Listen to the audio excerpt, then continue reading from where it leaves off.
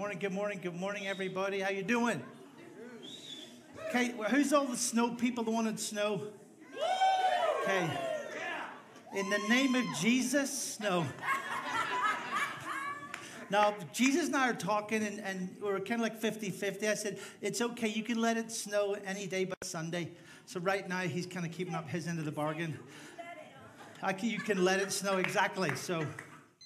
But hey, good morning, and thanks for joining us, both those online and those joining us in person. It's always a privilege to hopefully encourage you and stir your heart. Maybe this time of year, obviously, the Christmas season is huge. And like Alan said, you can't not come to the candlelight service on Christmas Eve because a beautiful young lady invited you, not Alan, who's old and grey, but it was a beautiful young lady, and she was amazing. Thank you, young lady. So her voice will be ringing in your head all week long. But seriously, if you're not doing it on Christmas Eve, have some friends and family, we would encourage you to encourage them to come join us and just hang out and sing some Christmas carols. Some of the kids are involved in one of the songs, which will be a blast. And then we kind of go from there and celebrate Christmas. Morning and welcome to Crossroads. Those online and in person, thanks for being here. My name's Rob, one of the communicators here, and it's an incredible privilege to hopefully share with you. Hopefully it stirs you this morning, but do me as a favor, would you just stand with me this morning, just as family? Just stand with me for a second, would you? And let's pray. Dad, you're amazing, and especially at this time of year, lots of people get to think about Christmas and all that it represents, and you come to the surface, and you come into focus around this time of year. We just ask you to come today, wherever people would be meeting all over our valley, all over our country, all over our nation, all over our world, as people would lift your name up, as we just did with our worship team this morning. Father, would you show up, and would you allow who you are to rest upon people in a super natural way, Dad? I ask in your precious name. All God's people said, Amen. Amen. Have a seat. Hey, question for you, just as we're starting this morning. You don't have to answer, just think about it. You ever had to deal with feeling like you've been marginalized? What do I mean by that? By that question, like treated as insignificant, or treated as like unimportant, or even made to feel powerless, voiceless by somebody somewhere. I know people could throw out a lot of people groups that have been marginalized, and I'm not trying to diminish that at all in any way, shape, or form, but I wonder if you ever felt marginalized. Why? Because some of the people in today's story, as we look at the Christmas story again, had to deal with being treated that way all the time. All the time. No matter what they did, no matter where they were literally marginalized by all the people around about them. They were literally made to feel less than. The whole backdrop of today's thought or idea, it's at the same time as the story of Jesus kind of starts to unfold, as we know it as the Christmas story. And so it's set in that moment that Jesus is being born and all the Christmas stuff is happening. All the Irish people are celebrating because Jesus was born in Ireland and we snuck him into Bethlehem. No? Okay.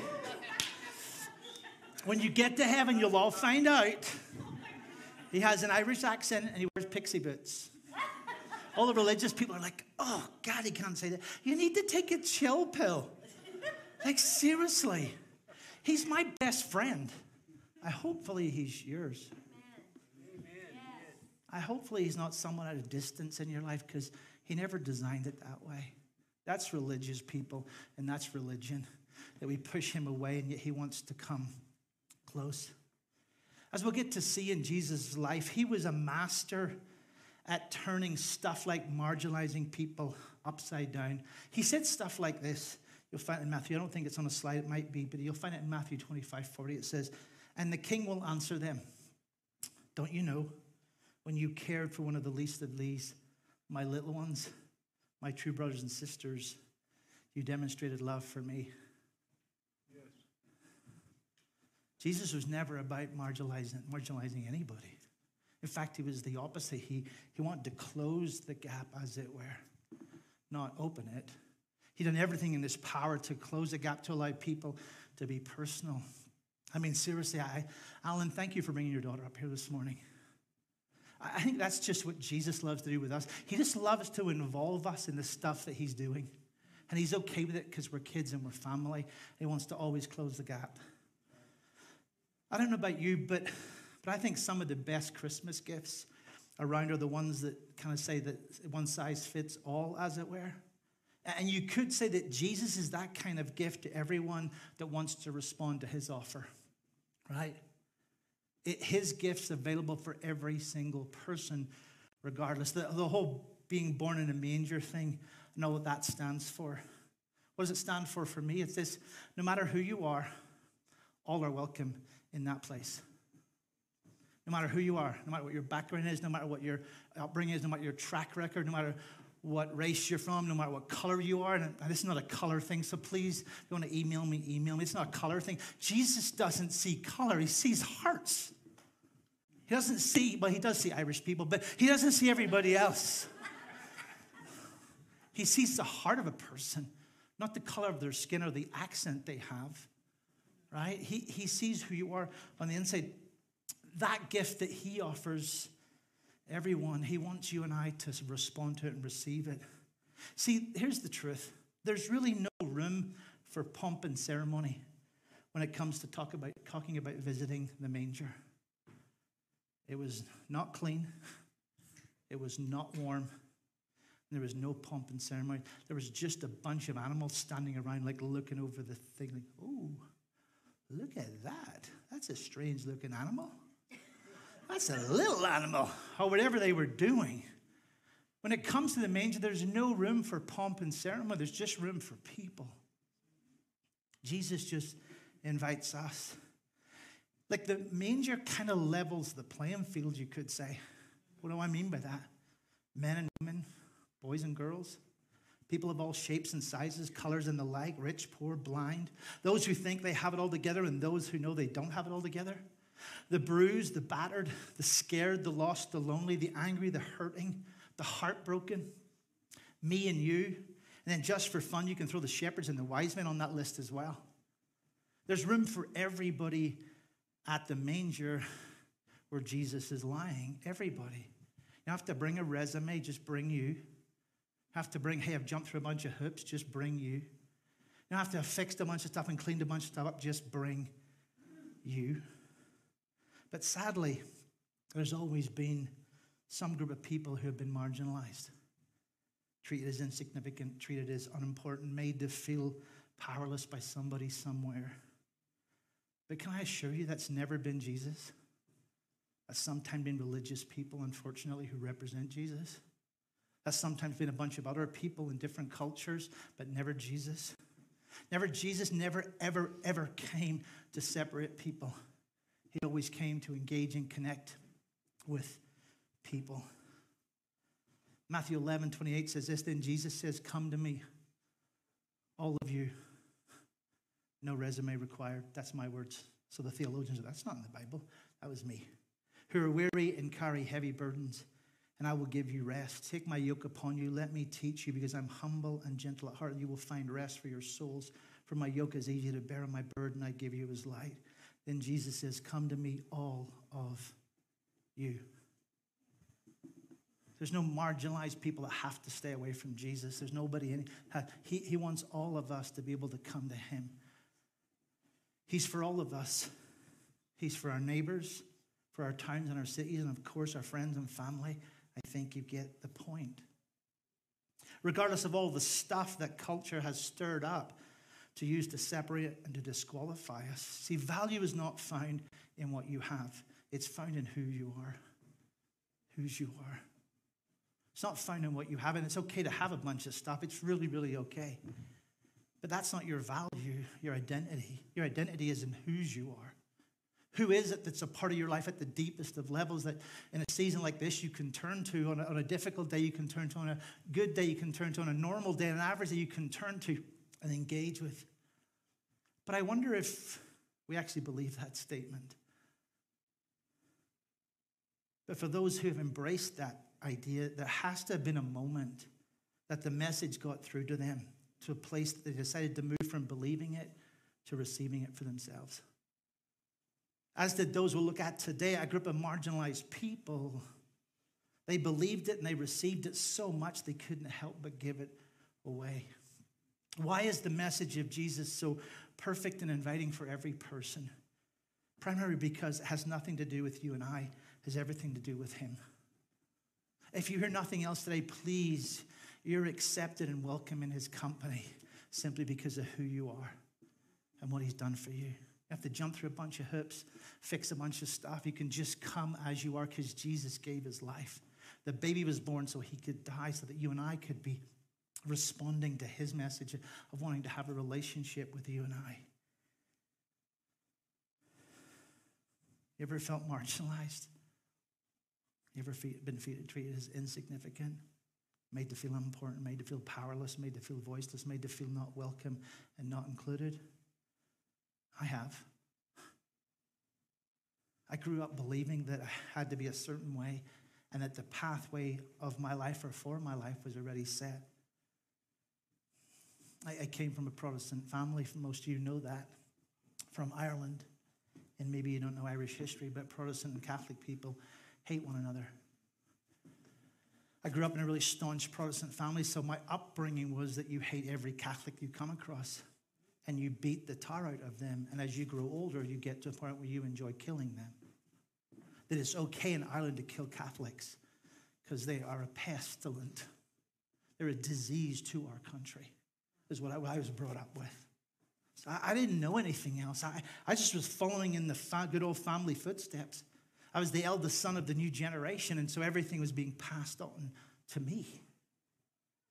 See, I never dreamed that I'd be welcome in his place, in this place. I never dreamed that I could be in a place like this with different people and it would be okay. Never dreamed that I could have a relationship, not because of blood, but because of a Savior. That those who know Jesus are more of my family than my blood family are. Because here's the truth, some of my blood family, if they don't fall in love with Jesus, there'll come a day, well, I won't be with them. I'll be in heaven and they'll be somewhere else. Not because I want them to be there, not because Jesus wants them to be, because they've chosen that. See, I never dreamed that it would be okay for me to be welcome in a place like this, in his place. I didn't think I deserved it. I didn't think I was good enough. I didn't think I was the right type of person, etc., etc. Why? Because I wasn't really a nice person. I lived life in a survival type of mindset. My country was at war with itself from within. As I said a minute ago, Catholics and Protestants fighting and killing and hurting and hating, anger at one another just on a constant basis. I really didn't know anything else. For me, religion that was represented in my life was used to hurt people. Even in the British Navy, I served for 14 years in the British Royal Navy as an engineer. I was part of a minority group of people because I was from Northern Ireland. In case you don't know a little bit of American or British history, is Great Britain's made up of 4 places, not just one. So here's to help you out so you don't offend Irish people as you go forward. Now you'll know. Don't ever say to an Irish person, are you from England? That's like spitting in their eye. Are you from Britain? You're obviously from England. You do that, so it's like, oh, yeah. Like, Britain is made up of England, Wales, Scotland, and Northern Ireland. So those 4 pieces of landmass make up Great Britain. And Northern Ireland is so small it's carpeted, okay? There's only a handful of us. And so when I joined the Navy to represent Great Britain, not England, just to help you out. Any English people in the room, by the way? They're like, nope. When I joined the Royal Navy, there was such a small contingent that came from my country. And if you don't know me, I've been in Utah for about 12 years. I've been married to the hottest, sexiest Filipino chick, in the world, Andrea. I got it in for 27 years. Known her for 30 years. Andrea used to interpret for me in church. She would sit in the front row like 27 years ago when I first came to the States. And I would talk and people would be like, and I would look at Andrea and she'd be like, so 27 years, honey, I'm doing better. Yeah, thank you. 27 years later. So, but because I was in the British Navy, I had a really, really high-pitched Irish accent. I don't understand a word my mom says when I call Mom, I love you, in case you're watching. You're wonderful. But when she calls me on the phone, I'm like, Mom, yes. I'm like, I love you so much. She goes, I know you do. I'm like, can you start again? Because I don't understand a word you just said.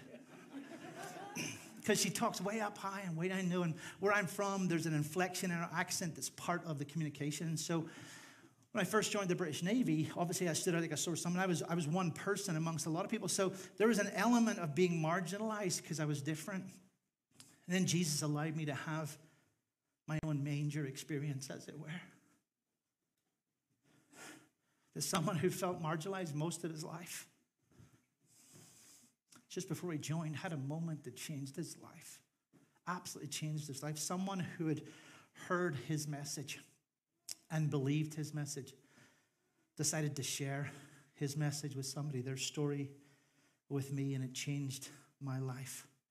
Here's the thing. You will hear so much more about the power of a story and the power of your story next week. Please, please, please don't miss it.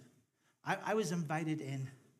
I was allowed to come close to him with no restrictions, no strings attached, no resume required, just the atmosphere that would have been present in the manger. I felt the same thing that night when I was invited in to have a relationship with Jesus just solely based on what he'd done for me, not what I could do for him. That night at the manger, I wonder what it felt like, Dave, when the shepherds arrived. There was nobody standing at the door checking their resume. There was nobody standing there going, what are you bringing? Nothing, get out of here. There was nobody standing there, do you know your track record? It stinks. Why would we ever let you in here to see this baby? Get the blankety blank out of here. There was none of that. They just arrived. There was a donkey looking out the window going, up there's the shepherds, I guess. Come on in. Or whatever donkeys do. Right? The door was fully open to every person that showed up. Nobody was restricted. Nobody's restricted today. Not in his house and not in this house. I don't care about your background, watching online or here. I don't care. He doesn't. You are welcome in his presence. You are welcome right next to him. No resume required. No fixing of anything required. He just welcomes you and I instantaneously into his presence. Just like the group of marginalized people in the story. A group of shepherds were invited to come close to him. You can read the whole story later on if you want to. It's found in Luke 2, 8 through 20. In the Passion Version, I would suggest. It says stuff like this. Don't be afraid. Well, duh. For I've come to bring good news. The most joyous news the world has ever heard. As it is for everyone, everywhere. For today in Bethlehem, a rescuer who is born for you. He is the Lord Yahweh, the Messiah. You will recognize him by this miraculous sign. You will find a babe wrapped in strips of cloth and lying in a feeding trough. When the choir of angels disappeared and returned to heaven, the shepherds said to one another, oh, that was different. Now they said, let's go. Let's hurry and find this word who was born in Bethlehem and see for ourselves what the Lord has revealed to us. So they hurried off and found their way to Mary and Joseph. And there was the baby lying in a feeding trough. No checklist required. No clean yourself up required. It doesn't say they went and got a shower. So the shepherds had traveled and traveled and traveled and traveled and traveled and traveled. And they probably arrived there covered from head to foot in dust and everything else. It doesn't say they changed their clothes. Some theologians may think that doesn't say that. They just showed up in the clothes they wore as they traveled to be with this baby. And they were instantaneously welcomed into the baby's presence. As you read the different accounts in Luke and Matthew of the Christmas story, two groups of people are highlighted. Shepherds and wise men. Or kings and magi are different names that are used for the wise men. I don't know which group you best connect with, but I know for me it was the shepherds. Whether you're a shepherd or on the other hand or end of the social scale, the magi, the wise men, regardless of your age, your past, your present, your race, your religion, your gender, your status, success or failure, everyone is welcome to come and visit Jesus. Regardless of who you are or what your background or maybe for some of us what your baggage is. Every person is welcome in his presence. Nobody is marginalized by him. In case you don't know, shepherds were less than the lowest of the low in those days. In fact, they weren't allowed to participate in temple sacrifices or religious rituals, except, in fact, they weren't allowed to be in this room. they weren't allowed to come and have church.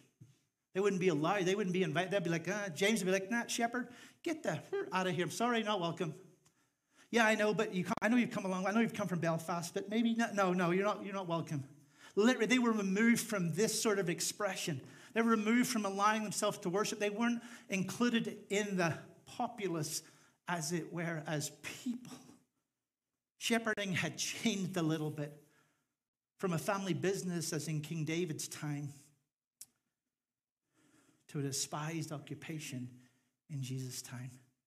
The rabbis of the day, the religious leaders of the day, considered shepherds to be religious outcasts who had little to no value, to a point that their testimony wasn't even admissible in court.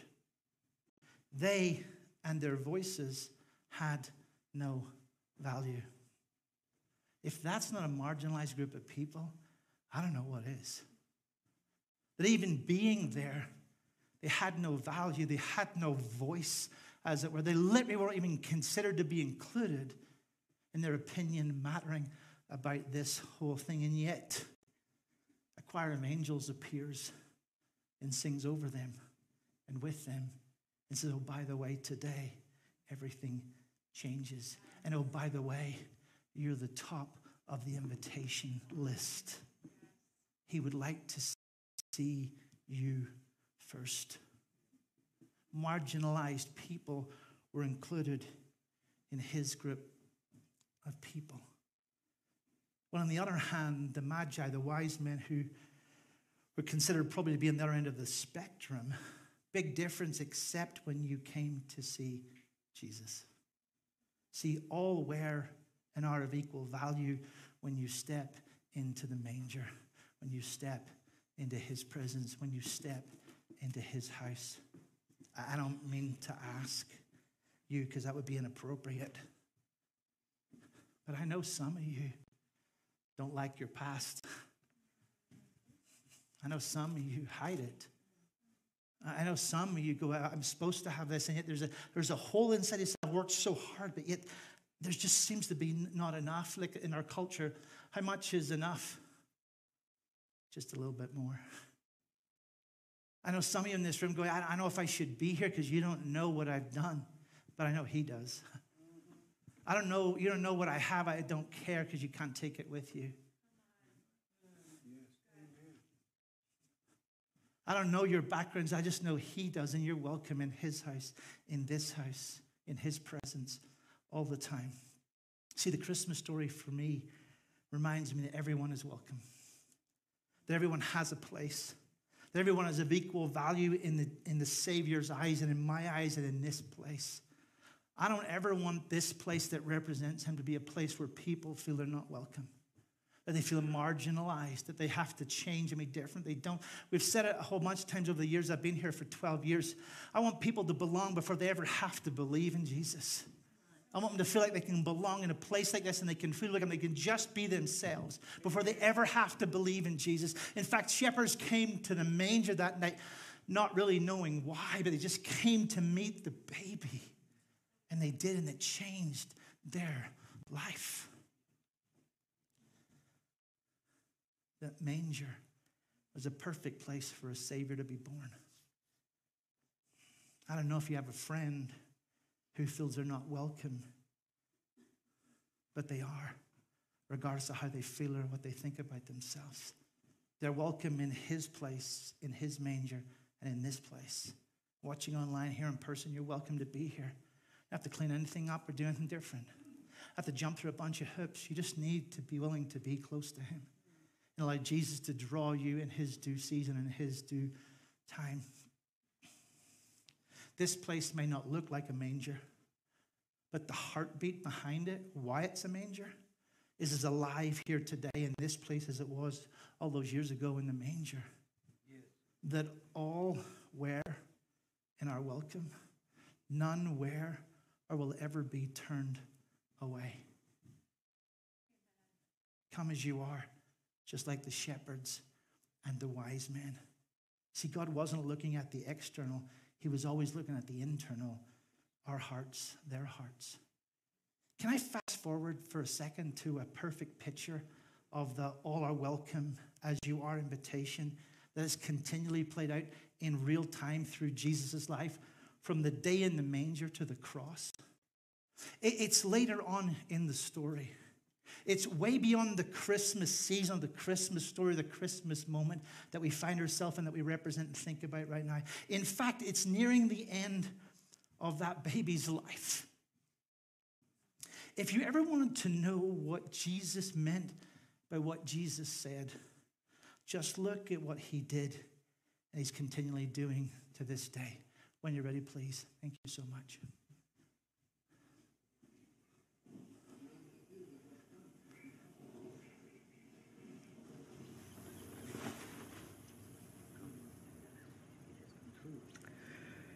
It's not you.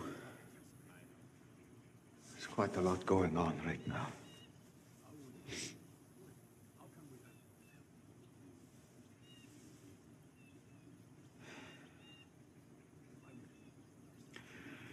So it's good to have you back.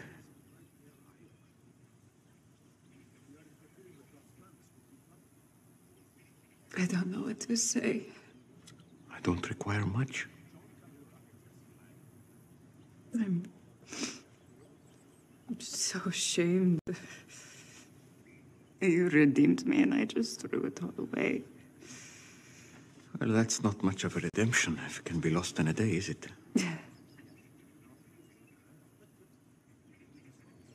I owe you everything. But I just don't think I can do it.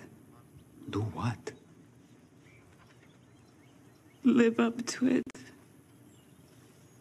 Repay you.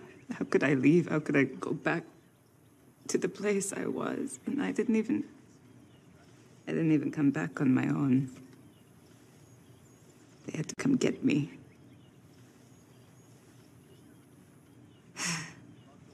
I just can't live up to it. Well, that's true. But you don't have to. I just want your heart. A father just wants your heart. Give us that, which you already have. And the rest will come in time. Did you really think that you'd never struggle or sin again? I know how painful that moment was for you. I shouldn't. Someday. But not here.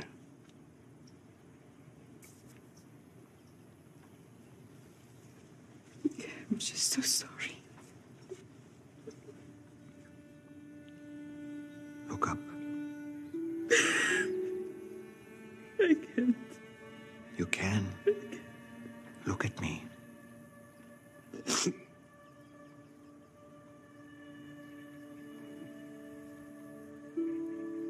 I forgive you.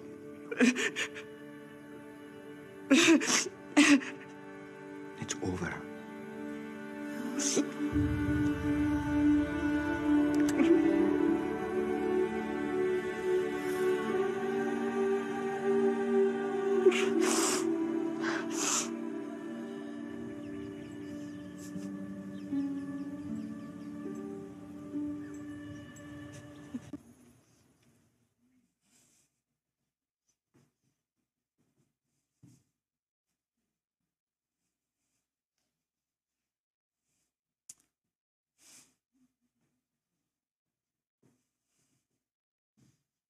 You ever want to know what Jesus meant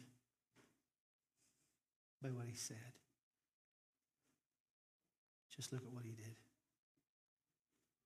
Marginalized people, if you don't mind me saying, struggle to look up because they feel disqualified and unwelcome, excluded, judged, condemned, whatever word you want to pick. But they're not. Jesus, the Father, just wants their heart. Not a bunch of doing, not even a bunch of saying, not jumping through a bunch of hoops, making up for your past, blah, blah, blah, blah, blah, blah, blah, blah, blah.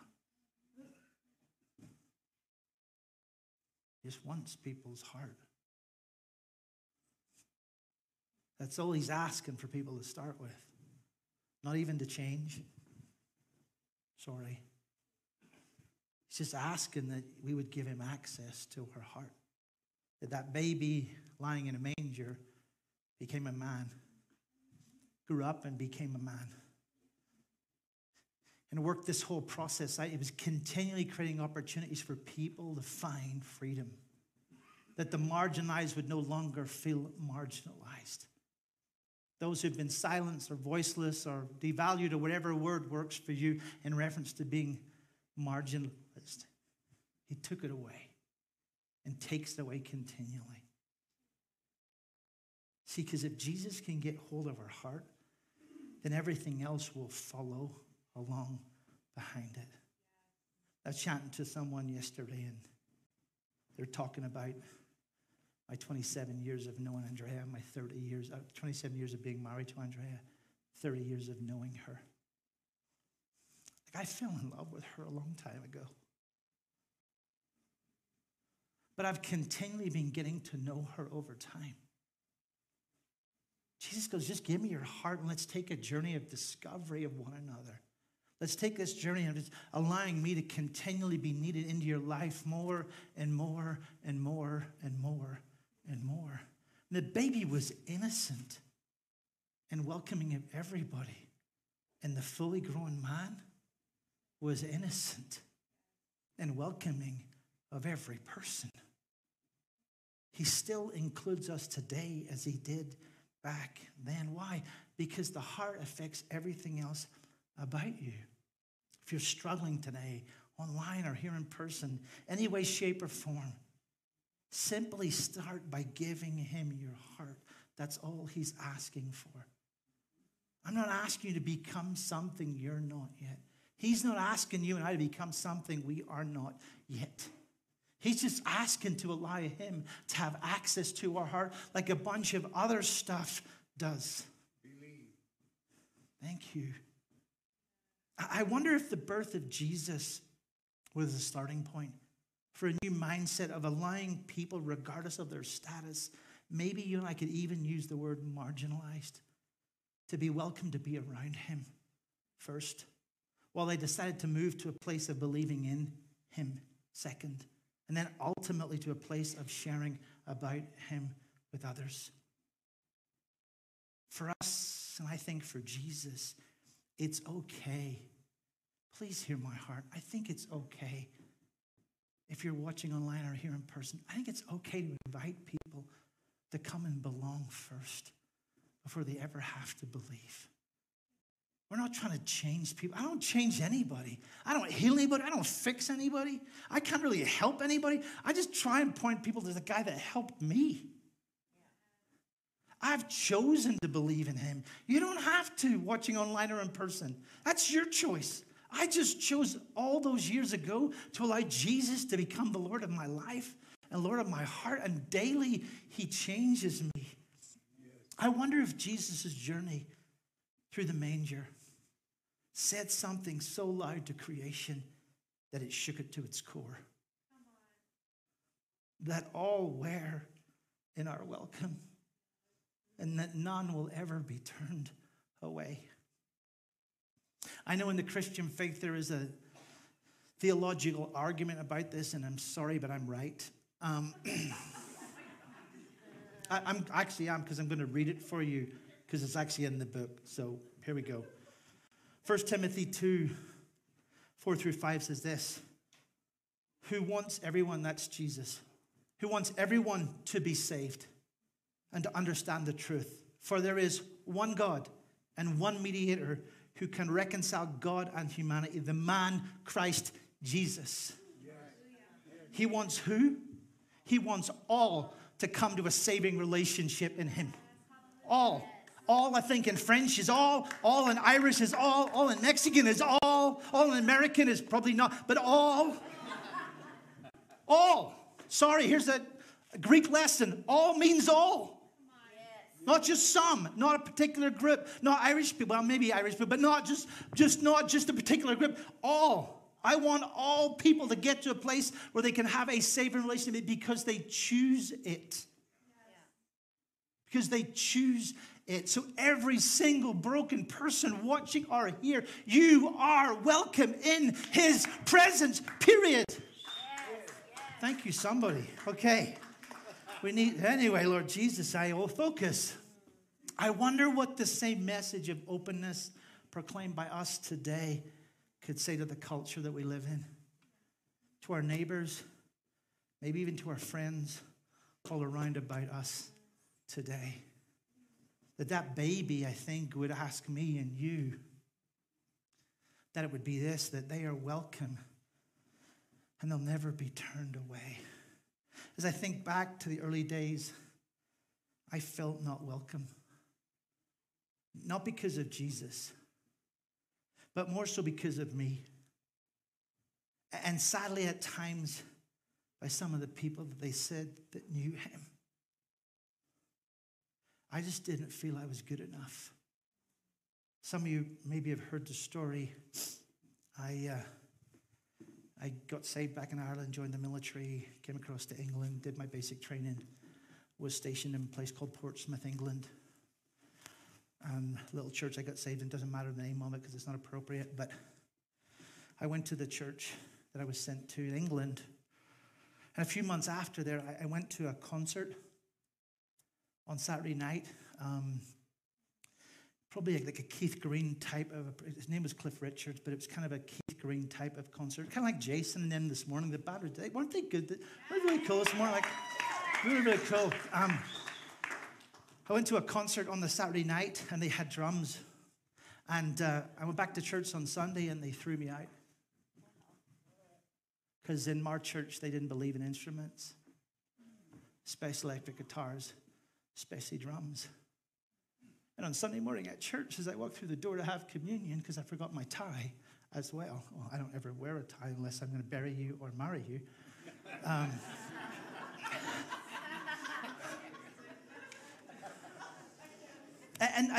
hear me. No, that's okay. It's okay to believe that way. It's not a salvation issue. What you wear is not a salvation issue, right? What music you listen to is not a salvation issue. Well, maybe no. Anyway, it was right. It's not.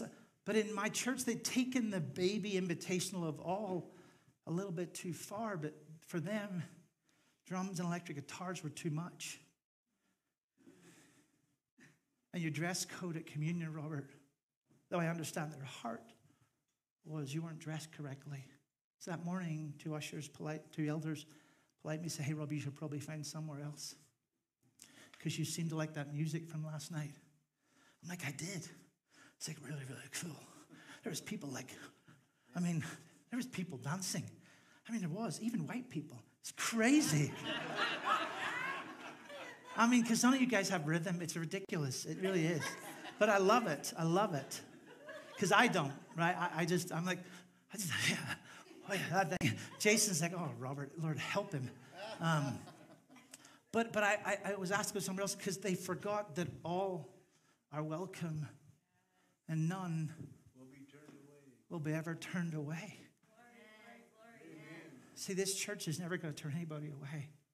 This janitor, because that's what I feel at times. It's never going to turn anybody away. You may not agree with me. I know some of my friends are watching this morning who don't agree with me. But you're always going to be welcome. You're always going to be welcome in this place to allow the baby Jesus to maybe rub off on you. See, God had a plan.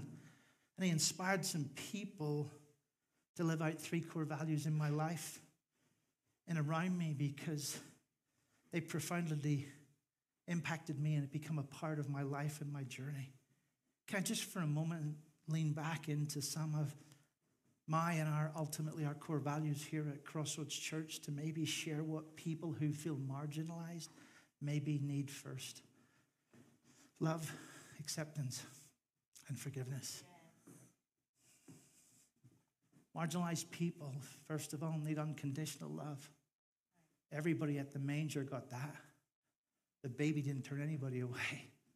Shepherds, wise men, Everything in between were welcome in the manger, in the house as it progressed on over the next couple of years. When they came, they were open-armed and open-heartedly welcomed into his presence. They were not rejected. For me, unconditional love was given to me at the deepest of level. And John and Doreen, you've heard this story before. Been privileged mentors of mine for 44 years of my life. I've just had the joy of having him in my life. Because when I first experienced the baby Jesus through a person, it was through them that they unconditionally loved me. They walked in a spirit of acceptance of me, that wise men and shepherds and everything in between were accepted in the manger that day. That in my life, John and Doreen unconditionally loved me and accepted me. They didn't approve of what I did because I was a bad little boy doing bad little things or bad big things. But they accepted me simply because I was a human being made in God's image. They loved me unconditionally. They walked in a spirit of forgiveness towards me because my language was choice. I was still coming off survival mode in Ireland of just surviving the days and wars and violence and hatred in my nation. And they walked in a spirit of forgiveness towards me as I discovered how to get close to him. Why do I say that? Because all of us have stuff that may try to disqualify us. But Jesus doesn't. He finds a way to redeem you and I. And the manger scene, I believe, is the beginning point for the redemption story of Jesus. Please, please, please remember this, both watching or here in person. Christmas is a reminder that God has always prioritized the marginalized.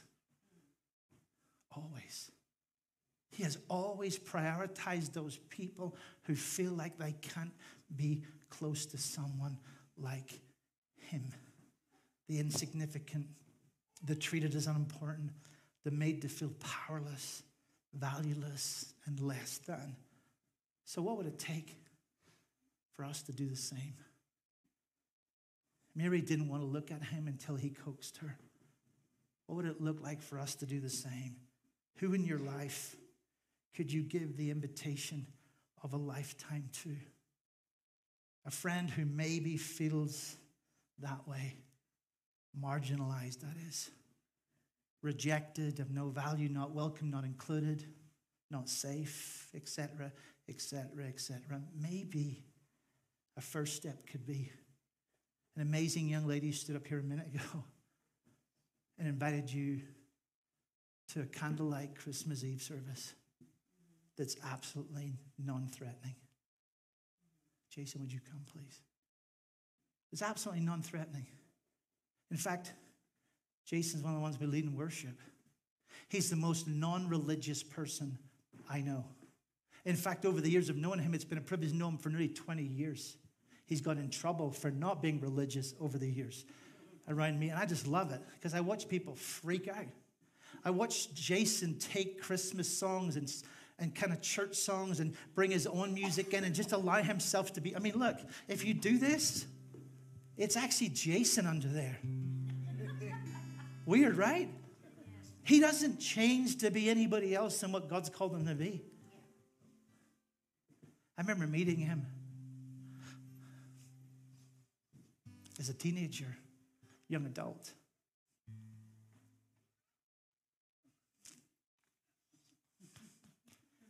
And he struggled to look up at times because he didn't feel welcomed. Because if you hear his story, I've always had to live through and walk through and deal with in his life. There's a moment where the light bulb came on and Jason stepped into the manger and the baby went, "Hi, Jason." And Jason went, "You know my name?" He goes, "Jason, I knew you before you were born. In fact, I made you. Every piece of your life has been laid down before you took your first breath. In fact, before your name was ever chosen, Jason, by your parents, I chose you. I chose you." What does the whole Jesus manger thing mean? It means you're welcome. No strings attached. What if you could invite a friend or a neighbor or a family member as their first journey to feel welcome in this place and not feel marginalized. In fact, they could look up and look someone in the eye and they would smile at them rather than scowl. That they'd get a hug rather than slap in the face. They'd get a handshake rather than being pushed away. What if we could be the conduit for Jesus this season? To allow someone to experience Jesus the way you and I have experienced him. The baby in a manger who became a man and who said, you're welcome in my presence. Just come as you are. I know this has been debated for a long time, and I was thinking about it this morning and last night and last week. To be really honest with you, theologians are probably going to freak out at me as a pastor saying this, but I just want to be honest with you. I don't really fully grasp the whole giving your life to Jesus thing. I'll be really honest. I don't. I just know it works. Because it worked in my life. And it was a Thursday night at 10:30 at night. And John McMillan, who may be watching today, said that baby that we're talking about invites you to come and be close to him. Yes. He wants to change you, Rob. And I'm like, you're kidding, John. I'm a disaster. I said, I want to be like you, John. He goes, no. I love you, John. Don't be like me, Rob. Just let Jesus fill you. Let Jesus change you. I remember that night I knelt by my bed because I didn't know what else to do, Lauren. I was like, Jesus, I know you've changed this guy because he's amazing. And I want to be like, no, that's right. He said not be like him. I want you to change me because my life is a disaster and I'm a mess. And if you really can take someone like me and you can really change them, I dare you to come do it. But pause for a second. I did. I don't mean this disrespectfully. Please hear me. But Lord, I don't want the church. I don't want the shirt. And I don't want the jewelry. Because there's a group of people at my school that I've been at for 6 years. And not one of them has ever told me about Jesus. Because I don't look the part. In fact, I look angry and violent and fighting my way through school. So I don't blame them. So if you're really going to come and you're really going to do this Jesus give my life to you thing, which I don't understand even now sometimes, I dare you. Come change this kid. But do it all, not just some of it.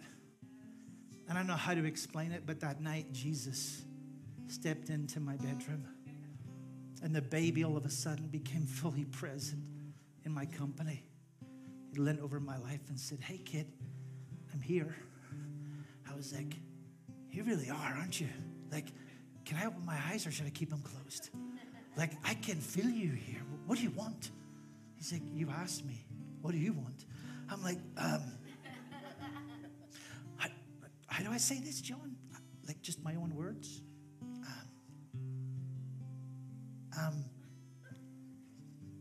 Can you really change me?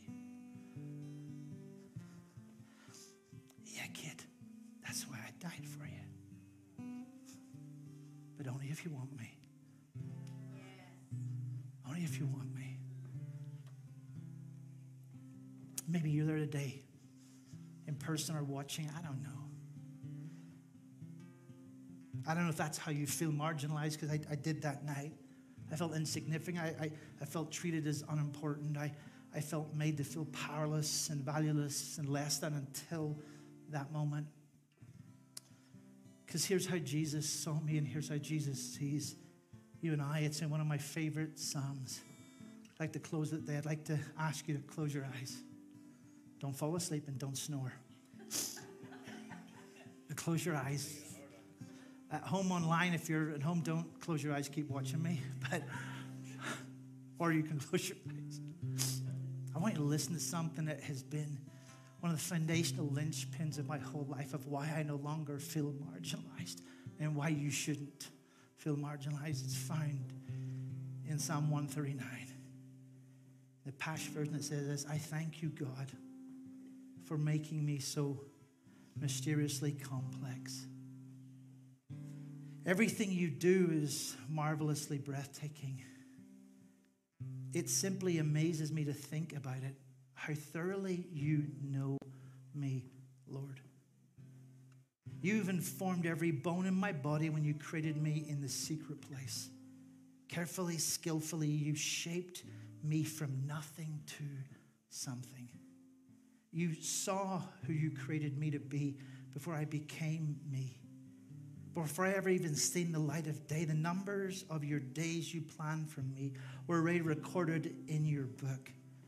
Every single moment you were thinking of me, how precious and wonderful to consider that you cherish me constantly in your every thought, oh God. Your desires toward me are more than the grains of sand on every shore. And when I awake each morning, you are still with me. Can you look at me a second? Online, here in person. I don't know where you're at. I just want to tell you this. You are welcome at the manger. And you are welcome here, just as you are. I don't know what you need today, but Jesus does. Would you give him a chance, an invitation to transform your life? Would everybody just stand with me a second? Pastor Adam, would you join me a second in your gorgeous Christmas sweater?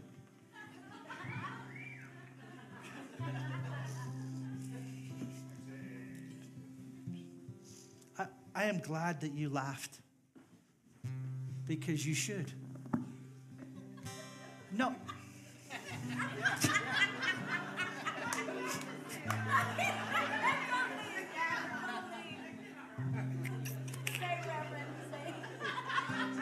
Just like middle school.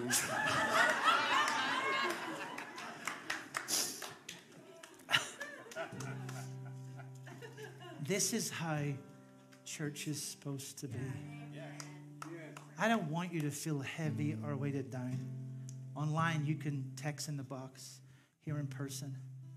If you have a sense this morning that you know you need Jesus to do something fresh in you, in this whole closeness area. If you don't know him, you can simply say, Jesus, I want to know you. Would you change me? And he will. But as a believer, when you know, Lord, I want to have that closeness stirred up in me afresh, because maybe the last few weeks or whatever have been heavy. And that's you this morning, Lord. I want to have that lightness of laughter that we had this morning. If that's you, I want you to come to the front. Don't worry about people looking at you. Don't give a rip. Don't worry about anybody else. If that's you, just come to the front so we can pray for you. Thank you. Forget about everybody else. Like, people are watching me. Who gives a rip? You're not responding to him, are you? You're responding to Jesus. That's the bottom line. I'm going to ask Pastor Adam to pray for us, because I'm going to stand with you guys. Because here's what I don't want. I don't want my faith. I don't want my faith, Kurt. I don't want to be religious. I don't want to be heavy. I don't have to jump through a bunch of stinking hoops just to be close to the Savior. I just want to go next to the baby lying in a manger and check him out. I just want to go next to the adult man called Jesus and not have to do this. But he would say, what to me, Adam? Look up. And be comfortable, look in his face, and be okay with that. Seriously. I don't want you to go into 22 with, and please, if I cross a line with people, please come see me. I don't believe in religion. I'm really sorry. I don't. I believe in religious kind of habits and behaviors. Like, I read the Bible, I sing songs. I mean, I love that stuff, but I don't believe in the weight of religion. I believe in the closeness. And I love this guy of relationship. That's what Jesus wants for you and I. That's what this whole baby in a manger, marginalized group of people thing was all about. That there was none in his eyes, and there is none in his eyes. And this morning, you were welcome in his place. So Pastor Adam, would you pray over us this morning? Because I want to feel that closeness for myself. I don't want the weight. Let me be transparent with you. I don't want the weight of being a pastor to rob me of the joy of just being his kid.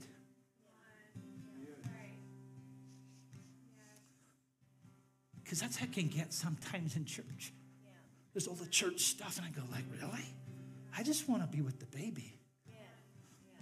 I just want to be with the baby that grew up and became a man who wants a relationship with me. Yeah, it's great to know him. It's great to learn about him. It's great. But if you're not intimately comfortable with being with the baby or intimately comfortable being with the man, that you don't have to do this, that you can do this, and you can look him in the eye and be okay with that, there's something in the way, because that's not his church. His church is freedom. Play for us, Pastor, would you please? I don't know if this will be a word for some of you that came up, or maybe for some that didn't, but in the Christmas story, the wise men come with gold and frankincense and myrrh. They brought whatever they thought was very precious to them to give to this baby Messiah. And I think sometimes when religion can get a little funky, it becomes all about what good things we can come and bring to God, which there's, of course, a time and place for giving God our very best. But that's where religion can miss it, because it misses that the baby's the gift for us, which is the whole point of the Christmas story. It's not all the precious, look how awesome we are that we could do these good things. It's realizing, oh man, the gift is not what I give to him, is this beautiful gift that he has given to the whole world, regardless of your past or your current circumstances or what you find yourself in tomorrow. So God, I just want to thank you for the wonderful gift that you have so given. It's Jesus, your one and only Son, and it's a gift for the whole world. It's a one-size-fits-all gift for anyone who would want to receive it. I would pray for my friends up here that if there's any obstacles in the way of them just purely receiving this wonderful gift of your Son, that those obstacles would be removed. If there's lies that are being spoken into people's hearts and minds, that this gift isn't really for them, that your grace isn't that extravagant, that I somehow have to bring some gold, frankincense, and myrrh if I really want to earn this thing, if I really want to make a good impression, if I really want to kind of get him to see me or notice me or get his love. No. We come with whatever we have, and we just embrace this beautiful gift of your Son. So Lord, bless my friends who need a touch from you today. We know that you're here with them. You're going to walk with them. You're going to walk back with them to the seat that they just left to come up here. That you're not going to stay here in this building. You're not going to stay here on this stage. That your Spirit, if we invite you into our lives, will go with us and empowering us, Lord. So if anybody here needs salvation, I pray they would just ask for it today. They would receive your grace and your salvation and forgiveness of sins, so that you could fill them with the same Spirit that filled Jesus, that same Spirit would indwell in them and be with them always, through their pain, through their suffering, through their joy, through every life circumstance that they find themselves in, Lord. So we love you and we thank you for this season, which is this great reminder of the beautiful gift of the Messiah. We love you and we thank you in Jesus' name. Everybody says amen. Man, yeah. Hey, guys, as the young lady said this morning, have a seat. As the young lady says more, if you have a family member or a friend, think about it, pray about it, invite them to come join you, maybe Christmas Eve, maybe one of the Sundays next week, next Sunday. We don't know how powerful a story is or how powerful your story is. I'd encourage you to come next Sunday, because you have a story. I mean, by the word of our testimony, the blood of the Lamb, but you have a story that people need to hear. That there's some people that your story will impact that mine never will. So I'd encourage you to come next week just to hear that transitional part of our Christmas story. Thanks so much for being with us. Have a wonderful Christmas week. If it snows, praise God, hallelujah. It's not snowing on Sunday. Thank you, Jesus. And love somebody. Would you reach across the aisle? Stand with me again, guys. Reach across the aisle, hug somebody, pull someone's hair, pull someone's nose. Whatever works best for you guys. Have a great day. God bless for now. Thanks.